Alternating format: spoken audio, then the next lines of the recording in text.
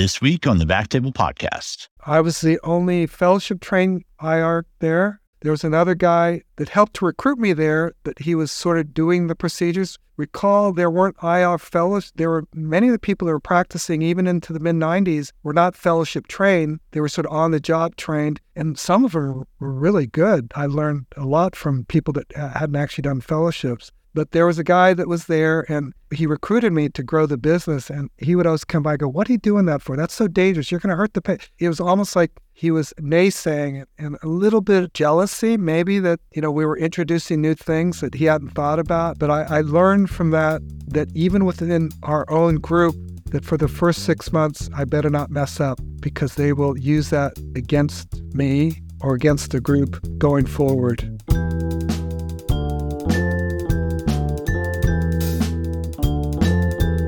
Welcome to the Backtable Podcast, your source for all things interventional and endovascular. You can find all previous episodes of our podcast on iTunes, Spotify, and on backtable.com. Now, a quick word from our sponsor. For more than a decade, Reflow Medical has designed and engineered medical devices that respond to unmet clinical needs. The Wingman crossing catheter with its unique extendable beveled tip and an expanded indication for CTOs. The Specs LP, created to meet the need for a low-profile version of the Specs shapeable support catheter, and the new line of core catheters that answers the call for a suite of effective tools to use in challenging PCI procedures. Discover the Medtronic solutions for peripheral embolization. Concerto detachable coils are available in complex shape for framing and helical shape for filling. The MVP microvascular plug comes in sizes from 3 to 9, with 3 and 5 being microcatheter compatible. Learn more at www.medtronic.com/embolization. And now back to the show. I'm your host, Dr. Ali Behetti, coming to you from Tacoma, Washington, and I have the pleasure of introducing a really special, important guest today, Dr. Alan Matsumoto, Chair of the Department of Radiology at the University of Virginia and Fellow of the Society of Interventional Radiology. He is also the Vice Chair of the American College of Radiology's Board of Chancellors, among many other accolades. Dr. Matsumoto, welcome to the show. Thanks, Ali. It's great to see you and great to be here. Awesome. This is part of one of our History of IR series that we're doing, and I really would love to talk a little bit about what brought you into IR and kind of what you've seen in your long and illustrious career. So let's just get into it. Tell me a little bit about your path to interventional radiology. Well, thanks for that question. We all have our own stories and how we gotten into our specialties or our careers. I thought I wanted to become an internist, and I was destined to become a cardiologist. So I went into internal medicine, and my brother-in-law was an interventional cardiologist, and he drove me crazy because all he wanted to do is talk about medicine, and I did not want medicine to consume my life, so I started looking around. And during one of the liver rounds, when we had back in those days, every Friday you go meet with the drug guys, and they would give you pizza and free beer. The chair of medicine was there, and he's a cardiologist, and I talked to him. I said, I see this guy down in radiology, and he does these procedures like GI bleeds, and, I'm thinking about going to radiology. And he pulls me aside, and we're drinking a beer, and he goes, if I had all do over again, I'd probably do what he's doing too, because I'm just stuck with the heart. He does everything else. And at that time I said, well, what is it he actually does? He goes, well, I think it's called special procedures or angio or something, interventional radiology or something like that. And I said, okay. So that's how I sort of discovered it. I didn't know what it was. I knew very little bit about radiology. Radiology was an elective as a fourth-year medical student that you took when you wanted to come in late and leave early. So I had no idea what it was. Isn't that fascinating? So it wasn't even an IR doctor that first got you interested in it. It was a cardiologist. So Yeah. What did you do once you learned about the specialty? Well, I talked to him a little bit more. I decided that I wanted to get the clinical training. I liked patients. So I finished my medicine residency and then decided to go into radiology, presuming I was going to go do this thing, whatever you called it, which was called special procedures. So I ended up doing my residency in radiology at the University of North Carolina. And it was interesting back in those days when you look back at interventional radiology, we didn't even have DSA. Wow. Sometimes we took pictures on cut films. I remember our primary angio suite at UNC didn't even have a C-arm. It was just one plane. And if you needed to get an oblique view of the pelvis or the lungs, you rotated the person up on their side and you did cut films. And Allie, I know you're too young to remember what cut films were, but film used to come out at one time in a big roll, and you used to have to cut each piece off. And then the major innovation came that each individual film would go through, be collected in a chamber, then you process them all in a darkroom and they'd come out. And that's where the term wet reading came from, because they come out of the developer wet, and you hold them up to a light and you give the ED doc or referring doc, or you look at it, that was a wet reading. That's fantastic. Actually, I have heard you tell me about wet reading before, so that has stuck in my brain for what a wet read means. Just to give me some understanding, how long did it take from when you would, take a picture on your x-ray to when you actually saw what the x-ray showed? Back in those days, an angio, if you took a picture and you run it in the dark room, 2 to 3 minutes. Okay. And then you'd have a roloscope in the procedure room, and the tech would hang it there, and you'd look at it. You walk over, you look at 20 films, and you say, there's the GI bleed or there's the PE. In those days, we didn't have many pre-shaped catheters too, so it was not uncommon for us to have a little, what we called a candle or a Bunsen burner equivalent, where we could steam catheters and shape them, because we didn't really have steerable guide wires when I was a resident. We had a Benson wire and a J wire and a pigtail catheter and some end-hole catheters, and we didn't have sheaths back then. You went directly in the artery with a 6.5 French catheter. So that gives me some perspective, because, sometimes I get frustrated if it takes too long for the CT scan to recon and I'm doing a procedure, a CT guided procedure. You had to wait 2 to 3 minutes for your angio to come back to see if there was a PE or a GI bleed. Wow. Well, in fact, some of the attendings I worked with smoked cigarettes. And so while the films were being running, they'd walk outside, break scrub, and smoke a cigarette, and then come back in and look at the films. That's fantastic. That is really, really great. What was the culture like at UNC during your training? It was relatively loose. You didn't have this requirement to be present during key portions of the procedures.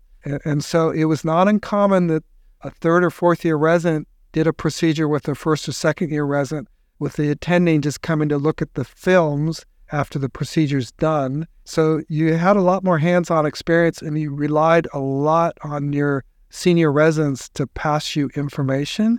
And you just hoped that you didn't get misinformation or learn bad habits. Yes. The transference of the black pearls from the older residents to the younger. That was probably a thing. Do you remember any significant black pearls that you learned, which later in your career you were like, wait, that's not true? Fortunately, I don't have any recollection of significant black pearls, because I would always try to validate it or just claim innocence if someone said something about it, and I'd delete it from my memory. But it was interesting. We would do things, though, that you just assume was okay. We didn't have embolics, so we took some styrofoam or furniture packing and grind it in a blender, make different sizes, put through little millipore filters, then put it in a little container and send it off to autoclave and use that as an embolic agent. We would cut silk suture and to inject it, or all we had was these wool-coated stainless steel coils. There was no such thing as platinum coils or tornado coils or these multiform coils. It was, you could hope you could get your catheter there, which was usually, if you were lucky, a 5 French catheter, but sometimes a 6.5 French catheter that you had to get there out into the liver to try to embolize something. And you did the Pitressin drips, for GI bleeds and esophageal bleeds and things like that, and put the catheters in place. And so, or papaverin for mesenteric ischemia. So, and back in those days, you used ionic contrast for arteriograms. And if you did a runoff, you would just shut the angio room door and tell the patient they could yell as loud as they want, but it was going to hurt. And you would literally hear them scream at the top of the lungs because that ionic contrast going down their leg would just hurt like heck. Oh my goodness. Wow. I'm thankful we don't have to deal with that anymore. Although we still get screaming patients, Very, very different for different reasons. So that was obviously back when that was the traditional 4 years of radiology, right? And then you did your 1 year of IR fellowship. Yes. Can you tell me a little bit about what your fellowship was like back then? I went off to Georgetown and did a fellowship with my mentor, Clemens Barth, and I was supposed to join he and one other person. It was a small division, And while I walked in on day one, July 1st, Dr. Barth told me that, the other faculty member left, so it's just me and you. And he goes, by the way, I'm going to Germany on July the 10th, and I'll be away for 17 days. So you'll be on your own for 17 days starting July the 10th. I became the IR guy within 2 weeks of my fellowship. And the poor resident that was with me, who happens to be an IR now on faculty at Duke by the name of Paul Suhaki, he was my resident. He was a second-year resident, and he was getting me oriented to the Georgetown and where things were. And he and I were it for 17 days. I was the attending. He was essentially the fellow. And a couple of the memorable things that I did that first 17 days, I remember doing a bilateral percutaneous nephrostomy on an 800-gram baby at the bedside in the bassinet for fungus balls, for obstructed kidneys. So I had to make my own little pigtail catheters and put them in using ultrasound and a plurable C-arm. Paul and I did a transhepatic biliary tube, but also a transhepatic feeding tube in a patient that had esophageal cancer and gastric obstruction, and they were getting dehydrated. So not only did we put a biliary drainage tube in because they had biliary obstruction, but adjacent to that, we put a little pigtail catheter in through which they could at least give him some TPN enterally, and thought, boy, that was interesting. Talk about flying by the seat of your pants as soon as you become an attending. Wow. The third case I remember was a pelvic trauma that came in mass trousers, and she was the daughter of a radiologist in the community of Washington, D.C. Oh. She came in hypotensive, and we did a pelvic embolization, and we were able to remove the mass trousers from her while she was on the table for a pelvic bleed. And so I learned a lot in those first 17 days, so much so when Dr. Barth came back from Germany, I felt like I was being held back by the attending. So it was, yeah. You were like, you can go away now. I got this. Yeah. Isn't that amazing? I mean, how many years ago was that you did all those cases? It was 1987. Okay. July of 1987. Okay, so can I tell you something embarrassing? I was not born yet then. So you did those cases before I was born, and you still remember them to this day. Yeah. You remember some things. I've never forgot complications as well. Sure. Some that go back to before when you were born as well. Yeah. I can guess that the type of complications you guys had back then were a little bit different than the ones we had now. I'm sure your threshold to do a procedure was a little bit different as well.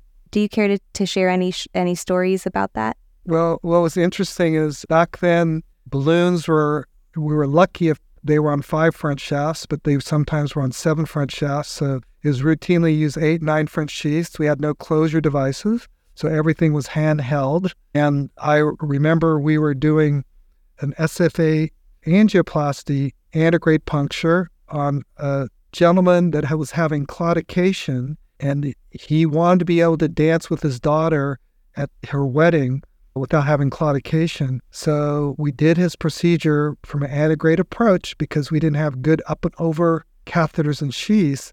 And post-procedure, we lost control of the groin. He bled. He became hypotensive. He eventually went to the OR, eventually went into ATN, and he actually didn't survive. And so not only did we not help him dance with his daughter at the wedding, he was not able to even be present at his daughter's wedding. That's very unfortunate. Thank you for sharing that story. And that means a lot that it stuck with you this long, a case like that. Do you remember kind of what some of the crazy requests you got back when you were a resident and a fellow of procedures to do?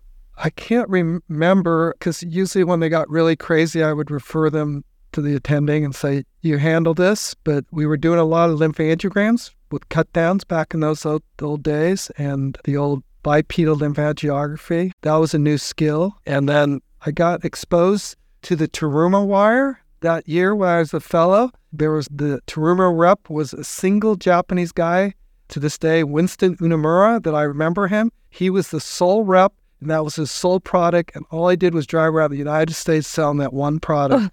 and it was like essentially an 035 glide wire. Yes, that's what it was. It was the 035 glide wire. It became our magic wire because you could go through occlusions. You could get it to steer up a hepatic artery through these catheters. That, and I got introduced to the Target Therapeutics tracker microcatheter and a microwire. before that, knew nothing about microcatheters. In fact, one of my first papers that I wrote as a fellow was just proving that you can inject gel foam through the microcatheter. Amazing. So we didn't have stents, we didn't have microcatheters, steerable wires, everything that sheaths, up and over sheaths, balloons on just sort of all these little things, all these different embolics. We didn't have them then. So it required us to be a little bit more ingenious. We sometimes created our own catheters. We had hole punches to make additional holes. We learned how to rehub catheters. Sorry, what does rehubbing catheters mean? What does that mean? So in the old days, if the catheter was too long and we needed to make it shorter for a pediatric patient, we would have to cut off the back end, disconnect the metal hub that was there, flare out the end of the catheter to make it so that there was a nice non-leaking hub on the back of a catheter, but not 65 or 80 cms in length, but maybe 30 cm in length because we were doing an angiogram on a little kid. Oh my goodness. Yeah, so because they didn't have catheter shorters. Yeah. Things like that, so you had to make your own. Oh man, I feel like some of these skills would be really useful in my practice or for a lot of younger folks to learn. I think maybe you should do a series on how to do like finagle with your equipment so it works when you want it, when you don't have everything you want, right? Just really, really different time. So how did you get involved in aortic work? Well, when I went to University of Virginia and joined Dr. Tegmeyer, I went there to work with he and Bain Selby, and it was a lot of fun. He taught me you have to sell yourself as an interventional radiologist to a patient. So I remember watching him doing a procedure, and when he'd get done with the procedure on every one of his patients, he'd take his hat off, he'd take his mask off, look him straight in the eye and say, "I'm Dr. Tegmeyer, I'm your doctor, I'm the doctor who did your procedure. If you ever need me, call me, I'm Dr. Tegmeyer." And he made that point. In fact, when he passed away on February 9th, 1996, Fritz Engel, my colleague here, we got calls from many of his patients saying, "What am I going to do? I've lost my doctor, Dr. Tegmeyer." And so Fritz and I said, "Well, call us." And so I got involved with the aortic work mainly when it started becoming a thing in like 1998, 99. And we thought that it would be great to maybe create a core lab and be a core lab facility. That's how we initially got involved with it. And then some of the device companies came by and we worked with our cardiothoracic and vascular surgeons at that time and said, let's get involved. But we set up the core lab that really led to Medtronic getting FDA approval for their ANUREX endograph in 1999. And in fact, I had the pleasure of testifying with the FDA during the hearing that led to the ANUREX endograph getting FDA approved for the AAA. So we got involved and we did it in a partnership with our cardiovascular surgeons. And it was a lot of fun, and it just evolved from there, and it became sort of a partnership that, if necessary, before closure devices and such, they do a cut down and create conduits for us, and we would have the catheter skills, they'd have the surgical skills, we had the imaging skills, and it just grew from there. Do you remember what those first few cases were like? Were they pretty harrowing? They were interesting, all this stuff, but you had to teach the surgeons about parallax and profiling the arteries, and that even though on a two-dimensional image, the artery looked like you had the ostium profiled, but you had to angle it appropriately.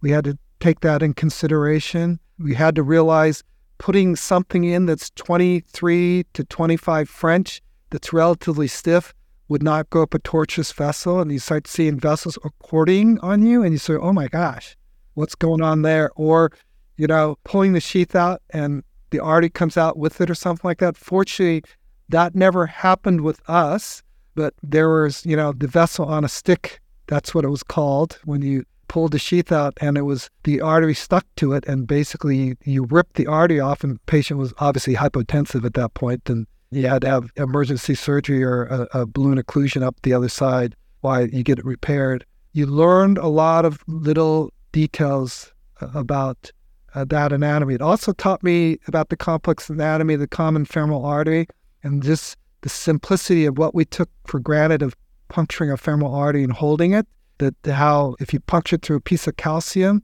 you can hold as long as you want, but it's almost like you took a core out of it and it's just going to keep squirting for a long time. That's true, yeah. And this is all before ultrasound was used for access, right? Yep. And we started using Access in our hands in the late 90s. But prior to that, it was sort of like what Dr. Tegmeyer would tell us is ultrasound's only good for fishing and finding fish and nothing else. And so that generation, it was just you triangulated, used fluoroscopy, and you stuck things. I need to hear more about Dr. Tegmeyer. I mean, he just sounds like such an interesting individual to work with. What was it like learning from him? You learn to listen. That's how you learn from him. One of the things I learned from him is if you're going to ask his opinion, you better let his opinion influence what you do, because if you've already made up your mind, he taught me don't bother to waste his time asking his thoughts about something. He was technically very gifted. He had great clinical judgment. I also learned he cared deeply about renal angioplasty. He and Tom Sauce were what I consider to be fathers of renal angioplasty. And I remember he went away to go to a meeting. In fact, he went down to Barry Katz's meeting in Miami, and Fritz and I were there, and we got called about a renal artery occlusion with someone renal function deteriorating. We found out that they had a renal artery occlusion and a good-sized kidney. So I went in and recanalized it and salvaged the kidney, and he heard about it, and he said, "Don't you ever dare do another renal without me present. You should have called me. I would have flown back to do a renal. Renal's my territory. You can develop something else." And that's when I developed interventions for, chronic mesenteric ischemia. But it became evident that he took great pride in the renals, and he wanted to have his hands on every one of them. And so he didn't mind if we assisted him. So I assist him a lot to learn from him and just his thought processes. Yeah. Wow. That is quite territorial indeed. Yeah. So how did you come up with the chronic mesenteric ischemia work? Did that just fall in your lap? It just sort of came about because we were fortunate enough at University of Virginia to get a lot of referrals for PAD and atherosclerotic disease and FMD, and an issue about chronic mesenteric ischemia came about. But this is before we had stents available, so the big fear is, gosh, if you bugger up that SMA, you're going to cause acute mesenteric ischemia, and you better have a surgeon that's willing to jump right in behind you to operate. So we took that pathway very gingerly, made sure our surgeons were comfortable with it. We used to leave an OR available in case we had a complication. And that's why we needed good colleagues that said, yes, we'll arrange for that. And then after we did about a dozen of them and all went fine, we took away from having an OR available for mesenteric ischemia. And then it was just a matter of choosing the right patients and following up and demonstrating that it had a benefit in a certain percentage of patients, and some patients, they need to have surgery. And then once stents became available, gee whiz, it just became a lot easier to do. And then steerable, guide catheters, steerable sheaths, all that just made it much more easier. Than the radial approaches made it even easier. Sure. Could you tell me a little bit more about your first years at UVA? How was the culture there a little different from where you'd trained before? It was very different because Dr. Tegmeyer ran the IR suite like an OR. He had trained 3 years as a surgeon. His father was a famous surgeon in World War II. In fact, he's even mentioned in Stephen Ambrose's book about the Battle of Normandy. There's Dr. Tegmeyer, the surgeon there. That was Dr. Tegmeyer's father. Everything was very organized. We had to do everything the same way, and it was the way the trays were set up exactly the same. How you prep and access were exactly the same. So basically, whatever I learned at Georgetown or North Carolina, I had to adapt to the University of Virginia way. And there was some benefit to that, because whether Dr. Tegmeyer did the case, Dr. Engel did the case, Dr. Selby did the case, or I did the case, we could walk in the room and we knew what the table was set up and what the catheters were on the tray. The techs knew they could just set up and it'd flow, rather than, that's not what I use, get me something else or something like that. Standard filming rates, standard injection rates, everything was standardized. And so when Dr. Tegmeyer passed away and we hired additional folks that came from different places, one came from the Brigham, one came from Penn, then we started saying, well, there are other ways of doing things. And it created a little bit more variability and a little bit more variety. And in many ways, probably a more diverse training experience for the fellows, but it drives our techs and nurses a little bit different because everybody has had a little bit of different, this is my standard protocol. These are the catheters. These are the drugs I like to use. Yeah, it's a balance, right? Because you want to adapt to what people are comfortable with, but you also don't want to create so much variability between the staff that they don't know how to set up a tray. I really valued that it was always the same every single time if you're working with a certain attending. Now sometimes I feel like I go in the angio suite and they have nothing set up and they're like, well, I don't know what you want. And I'm like, I've literally done this case with you 30 times. How do you not know what I want yet? Yeah, I think there's something to be said for uniformity in how we set up trays and plan our procedures. Okay, well, I've gotten a little off topic, but is there anything that you want to tell us more about your training at Georgetown or how that progressed after your attending came back? Any memorable cases or any surprises for you? No, I think my most memorable cases were in those first 3 weeks. Everything after that was just learning. Because I had trained at North Carolina and learned a lot of musculoskeletal interventions, even though that was not part of IR and they had a musculoskeletal division, I was able to help teach the musculoskeletal attending there how to do bone biopsies with the Harlow Wood device. Body imaging was doing some of the drainage procedures, and because I'd had a lot of experience doing abscess drainages and things like that, that I got to go over there and help them learn some of the things I'd learned during residency. So I think the thing I enjoyed the most was actually the independence of being able to do things, which I think it's a little detrimental now that we have to hover so much. There is a bit of hovering nowadays, absolutely. One of the attendings there, it might have been Dr. Sheeran or Dr. Wilkins, always told me that the best place to have a complication is during your training, because then you see how your attendings respond to it, and then you know how to deal with it when you're out in practice. Yeah, there's no question about that, because, I was anxious to get out on my own till I got out on my own, and I looked to my left and I looked to my right, and I was wondering what to do, and I realized those security blankets aren't there anymore. So that's when I realized I had the rest of my career to practice independently, do what the heck I wanted.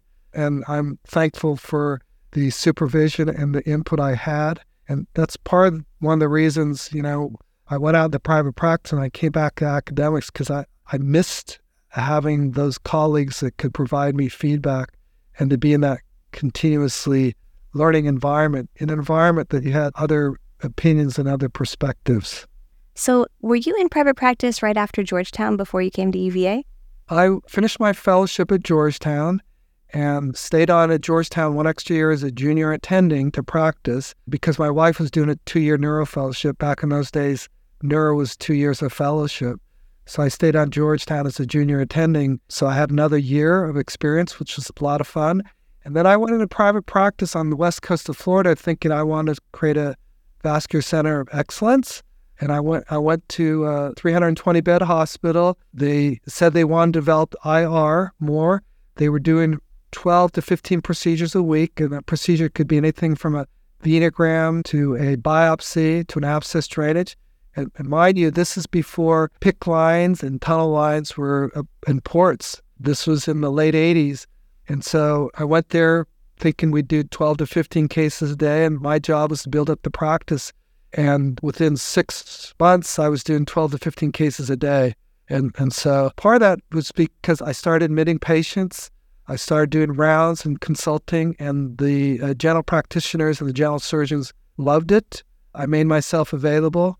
The good part is it grew very quickly. I put myself on call every night of the week when I was in town, whether or not I was on call, because I felt like your level of service is only as good as the weakest component of your service. And if call is weak, I'm not going to get the referrals. So I also realized in private practice, they're not going to call you in the middle of the night unless they want to be called in the middle of the night with a result. So more often than not, they would call me first thing in the morning and say, hey, this case came in last night. Can you do it today? I made sure to do it. But then I'd go round and they would see me. They'd ask about this patient in the hospital. I'd say, put a consult in, I'll see it, and I'll take care of it. You touched on some really important points there. A couple follow-up questions. Was it hard for you to get hospital privileges at that time to admit patients, or it was granted? It was not a problem, and it advantaged me because I had my boards in internal medicine. Yeah, okay, got it.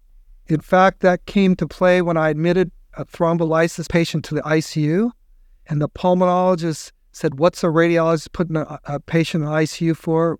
All the ICU patients are supposed to come over to we pulmonologists. We don't allow anybody else to admit to the ICU unless it's us. And I said, okay, great. What do you know about thrombolytics and how to manage the problem? And I said, so if you can't do that, I'm supposed to turn my patient over to you when that's the primary reason they're in the ICU. And they then granted me privileges and backed off, stopping me from admitting my own patients to the ICU. Because in those days, we put all our thrombolytic patients in the ICU for 24 to 48 hours. Right. Yeah, that's such a good point. And the one thing that gets me in that anecdote is that you really took ownership of all your patients. It wasn't just somebody referred them to you, you took care of them, and you sent them back. It was they were your patient for life, kind of like Dr. Tegmeyer would look them in the eye with the mask off, hat off, under the drape and say, I'm Dr. Tegmeyer. I am your doctor. Call me forever. And I know from experience being at UVA, you have patients that you've been seeing for 20 to 30 years who still come and see you. Yeah, I think I was in that private practice for 2 years. I guess a couple of the most gratifying moments of leaving the group didn't come from radiology, but it really came from the largest internal medicine group. When they heard I was leaving, they said, we don't want you to leave. In fact, we'll pay for a lawyer to fight the non-compete clause because we want you to take care of our patients. That was one. I said, no, I don't want to deal with that.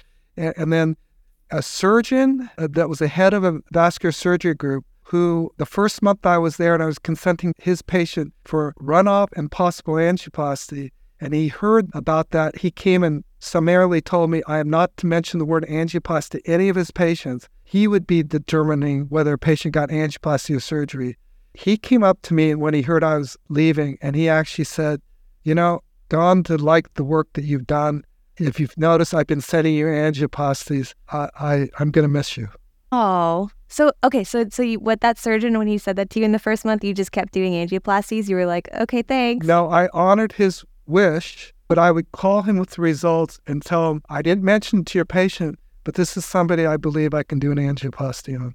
And I left it up to him to be in control. I love that. Yeah, it's a balance, right, with your referrers. So were you the only IR doctor there, or was there another guy in your practice? I was the only fellowship-trained IR there. There was another guy that helped to recruit me there, that he was sort of doing the procedures.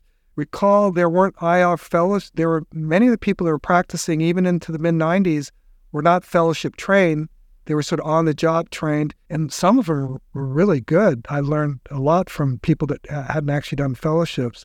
But there was a guy that was there, and he recruited me to grow the business, and he would always come by and go, what are you doing that for? That's so dangerous. You're going to hurt the patient. It was almost like he was naysaying it, and a little bit of jealousy, maybe, that, we were introducing new things that he hadn't thought about. But I learned from that even within our own group, that for the first 6 months, I better not mess up, because they will use that against me or against the group going forward. So true. So then what made you want to go back into academics? Well, it was just that, the ability to do a little bit more complex work. I missed the camaraderie of just talking with someone more knowledgeable, or just even someone as knowledgeable, to bounce ideas off and to grow. I learned, too, in private practice that, at least where I was on the west coast of Florida, it was a lot about money and not about necessarily doing the right thing. In academics, I feel like we could do more of the right thing. We could banter back and forth with the surgeons and such a little bit more. Whereas in private practice, there's no way I would ever banter back with a referring physician, because they will send their patients elsewhere. And that was what I learned from private practice, it was a great 2-year private practice fellowship. But coming back to academics, I like that intellectual conversation and the teamwork, but you had to deal more with egos in academics. Absolutely. Yeah. Do you care to share any more anecdotes about your early years at UVA as a young attending? No, I think I learned a lot. I think the other anecdote was you have to balance between being a friend of the techs and nurses and being the leader in the room and of the service. There's a subtle difference there, that if you become too friendly and you have to recorrect people, that they may not take it as well if they say, well, Alan, you're my good friend. We just went out and had a beer last night. Why are you sort of saying I need to show up on time, or all these kinds of things? So I think one of the things I had to learn is, how do you transition from being a fellow to an attending, and being friends with and closer in age to the residents and fellows and the staff, but understanding that you have a bigger responsibility to set an example and serve as a role model of expectations for the culture of care delivery for your department or your division. And it's okay to be friendly, but at some point, the higher up the food chain you go, you have to be careful about becoming too friendly, because if you have to have some difficult conversations, it can become very awkward. I see, yeah. That's an important thing that a lot of young attendings face, definitely, with techs, nurses, residents. What was it like going from practicing independently in private practice to going back and having to supervise residents, or I guess minimally supervise residents? That was a learning curve, because it was, Allie, when you treat a patient, it's very personal to you that outcome is good. If it doesn't quite go well and you thought, I could have maybe done a little bit better, whatever it may have been, not cause so much pain, not have so much bleeding during a nephrostomy or whatever it might have been, you want to make sure that the patient's well taken care of, but that the trainee has the opportunity to learn. And so it's a fine balance of when you intervene and get your hands in there versus, and I felt like it took me about 5 to 8 years to figure that transition point that I could feel comfortable enough that if a patient situation or their procedure was not going quite well, that I could salvage it without harm to the patient. And that's probably the hardest thing to do for a faculty member. And I'm more empathetic now that I'm on this side. But when I was a resident, I would wonder why the attending would put his hands in there. And I'm thinking, let me flounder a little longer. But, Well, that's such a good point. That you alluded to your transition to leadership in the department. Tell me how that came about. Very awkwardly, frankly. I had specifically came back to University of Virginia because Dr. Tegmar, at the time I came back here, was in his early 50s, and Bain Selby and I were same age, but he had trained at UVA, and so I felt like I could do cases, I could teach, I could maybe write some. I don't have to do any administrative work because I got Dr. Tegmar, I got Dr. Selby, and then Dr. Selby left to go to private practice before he went back into academics, and unfortunately, Dr. Tegmar passed away at a young age related to a surgical complication. He passed away at the age of 56. And so Fritz and I were the two attendings at that point, and the decision was, do we recruit for someone outside to be chief, or should I be chief? And Fritz and I talked about that, and poor Fritz agreed to say, yes, Alan, maybe you should be chief, and I'm with you, I got your back. And so I took that on, even though that was never my intention to become a division chief. And then as time went on, for a variety of reasons, mainly because I like to fix things and make sure things go well, I was asked to be vice chair of operations. And then that's when Fritz took over as division chief, and I stayed on as vice chair of operations. And then one of our chairs left. They asked me to be the interim chair, and I said, sure, but I'm not going to be the chair. I just told them that. And then after a period of search, they came back to me and asked me if I'd be the chair. And at that point, all the circumstances, I felt like maybe this is a little paternal, maybe it's not appropriate, but I felt like maybe in the best interest of the department, I should become the chair. And so that's why I actually chose it, but I never aspired to be a chair. What year did you become the chair of UVA? I became the interim chair in 2008, and then they started this search that year. And then in 2009, they hadn't identified a chair yet, and so they came to me and asked me, said, would I want to be the chair? Otherwise, we're going to probably have to restart the search process, and it may be another year and a half. And being an interim chair is not a good place to be because you're sort of in charge, but you have no authority. So you have the accountability and no authority. So I decided I would go ahead and do that. And then after I assumed the role, derived a fair amount of gratification because I felt like I was serving the department. I felt like I was working for the department and trying to help the department, and that gave me a lot of personal gratification. How did you reconcile your love of angiography with having to do more administrative work? Were you still able to do a fair amount of clinical work in your early admin years? I reduced it quite a bit. Initially, it probably dropped to 40%, and then probably over the last decade, it's probably been 20%. And one of the things before I took the chair position, I talked to the IR faculty and said, in order for me to be the chair and have a seat at the table, I can't take call. I just need to be available for major meetings with leadership and advocate on behalf of the department. And if they didn't think that was going to work for the group as a whole, But nicely, the faculty, IR faculty said, no, we support you being chair. And yes, we're willing to cover your call and you can step out of the call. All of what you're telling me from everything, all of your interactions with Dr. Engel, especially early on, like it sounds like you've just had so much support from your colleagues your entire career that's enabled you to be where you are. Yeah, absolutely. No one does anything by themselves well. And you're only, frankly, any person that has the fortune to be in a leadership position, you're only as good as the people you're around, that you surround yourself with and that work with you. So that's why it's critically important to have great teammates. Yeah. Tell me a little bit about your vision for the department when you became the chair. Part of it was to reestablish some clinical focus, help the respective divisions to improve clinical operations, everything from just getting patients scheduled for an ultrasound to communication to referring physicians. So focus heavily on operations. Also wanted to improve our educational program.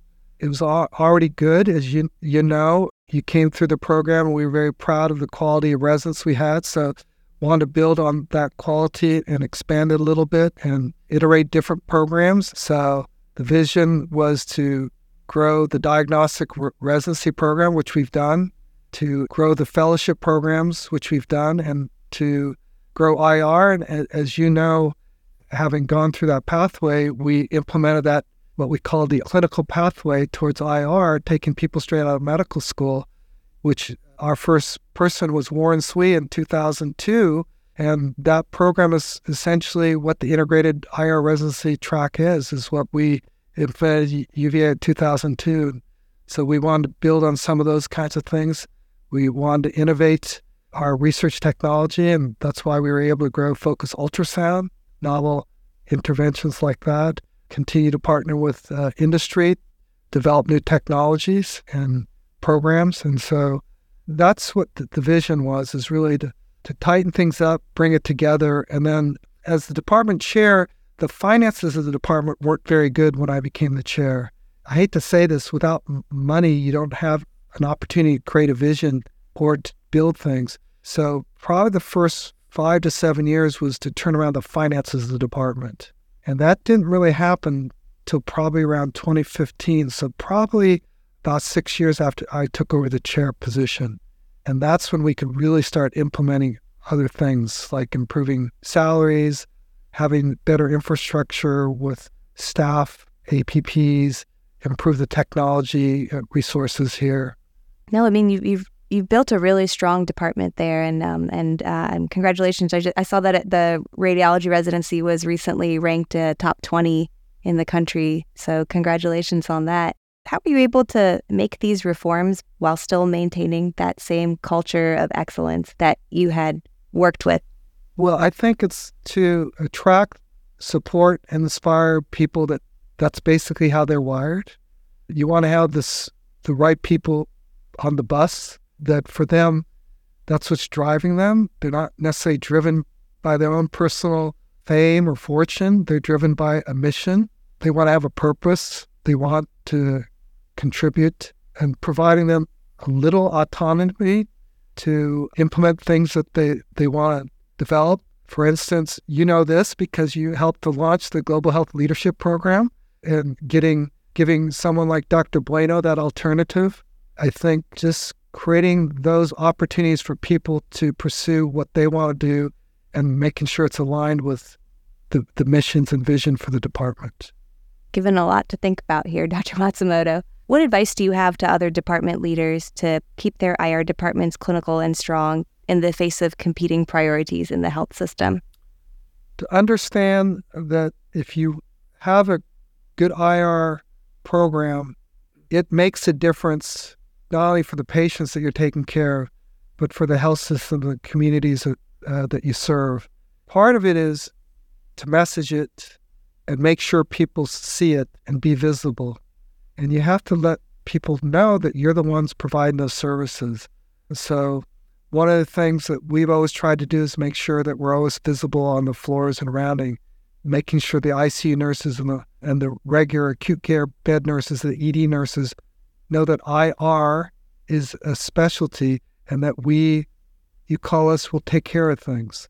it makes it much easier for a division chief, a department chair to advocate on behalf of the IR when the hospital's MO, COO, CEO understand the value IR brings. And it's above and beyond the technical dollars you bring to them. It's helping patients get through the hospital, hearing patients thank their IR and sending emails to the CEO saying the service we had in IR was fantastic. Their team is fantastic. Not only the Dr. Behetti's, but her nurse, her tech. They just exude confidence and warmth in caring for us. So it's that message, but then you have to have the data to show, yes, you're helping with throughput through the hospital, getting patients to their diagnosis sooner so they can get put on their chemotherapy, reducing their pain. And oh, by the way, we do help the finances. And particularly for the diagnostic group who may say, gee whiz, IR's RVUs aren't as high as neuroradiology, or for that matter, breast imaging or body imaging. Well, IRs, because they're seeing patients, they're ordering a lot of CTs, they're ordering a lot of MRs, they're ordering a lot of duplex and ultrasounds, and they're bringing business to the diagnostic radiologist and to the system that owns the technical fee. And they keep the patients locally, and that's critically important for the communities that they serve. Nobody wants to get in the car and drive somewhere else. So as they do it as part of a bigger group, it's part of how do you put that message together? Part of it's being visible and demonstrating these types of things by accumulating the data and having the databases so that you can show that. And you built a strong case for that and built a strong team around you that all support that goal. That team that communicates, right? The nurses bump into somebody in the grocery store, the tech bumps into a friend playing soccer or whatever, and they speak highly of Dr. Behetti's program or what she does and how great she does things. And it spreads to the community. Kind of nearing the end of our discussion, Dr. Matsumoto, I've had a really great time talking to you. I love the anecdotes you shared and just kind of the pearls that you've given. Any advice to upcoming IR doctors, trainees, early career folks that you would like to share for them to be able to have a successful and fulfilling career? Well, I'd say, first of all, remember why you went into medicine. Number one, don't lose sight of that. Money and egos can become very distracting, but don't forget why you went into medicine. Number two is understand that it is a profession. It's not a job. So if you really just want a 9-to-5 job, I frankly don't think medicine's the right profession for you. And particularly IR is not the right profession for you. The third thing is you'll get what you put into it back and then some. And even though it may feel like a slog sometime or a thrash, and why you're having to do this and why you come in to see this patient or their family, you'll get the payback with the next family, the next child, or the next mother or father who says, thank you. So there's a lot more to the business of medicine than dollars and cents. And I understand you have to pay the staff. You want to make a reasonable living. I'm not aware of any physician that really invests time that ever truly starves, but I see a lot of physicians that love the practice of medicine. And I think actually if you love what you're doing, you're less likely to become burned out or less morally injured and less distracted with all these other things that are going on. Wise words. Dr. Matsumoto, thank you so much for coming on our podcast. I really appreciate you taking the time out of your very busy schedule. I hope to learn more from you as both of our careers progress. Thank you, Allie. It's great to see your success and your great podcast. It's wonderful to see how popular it is. And so thanks for hosting me. Thank you so much for listening. If you haven't already, make sure to subscribe, rate the podcast 5 stars, and share with a friend. If you have any questions or comments, direct message us at @_backtable on Instagram, Twitter, or LinkedIn. Backtable is produced and hosted by myself, Aaron Fritz, and co-hosts Chris Beck, Sabine Dong, Michael Barraza, and Ali Behetti. Our audio team is led by Kieran Gannon, with support from Josh McWhirter, Aaron Bowles, Nick Shellcross, Josh Spencer. Design and digital marketing led by Brian Schmitz. Social media and PR by Ann Dang, Manisha Naganathanahali, and Manveer Singh Sabri. Administrative support provided by Jamila Kennebrew. Intro and extra music is Ripperoo by Skeptic Moon. Find us on Spotify or at local live music venues in New Orleans, Louisiana. Thanks again for listening.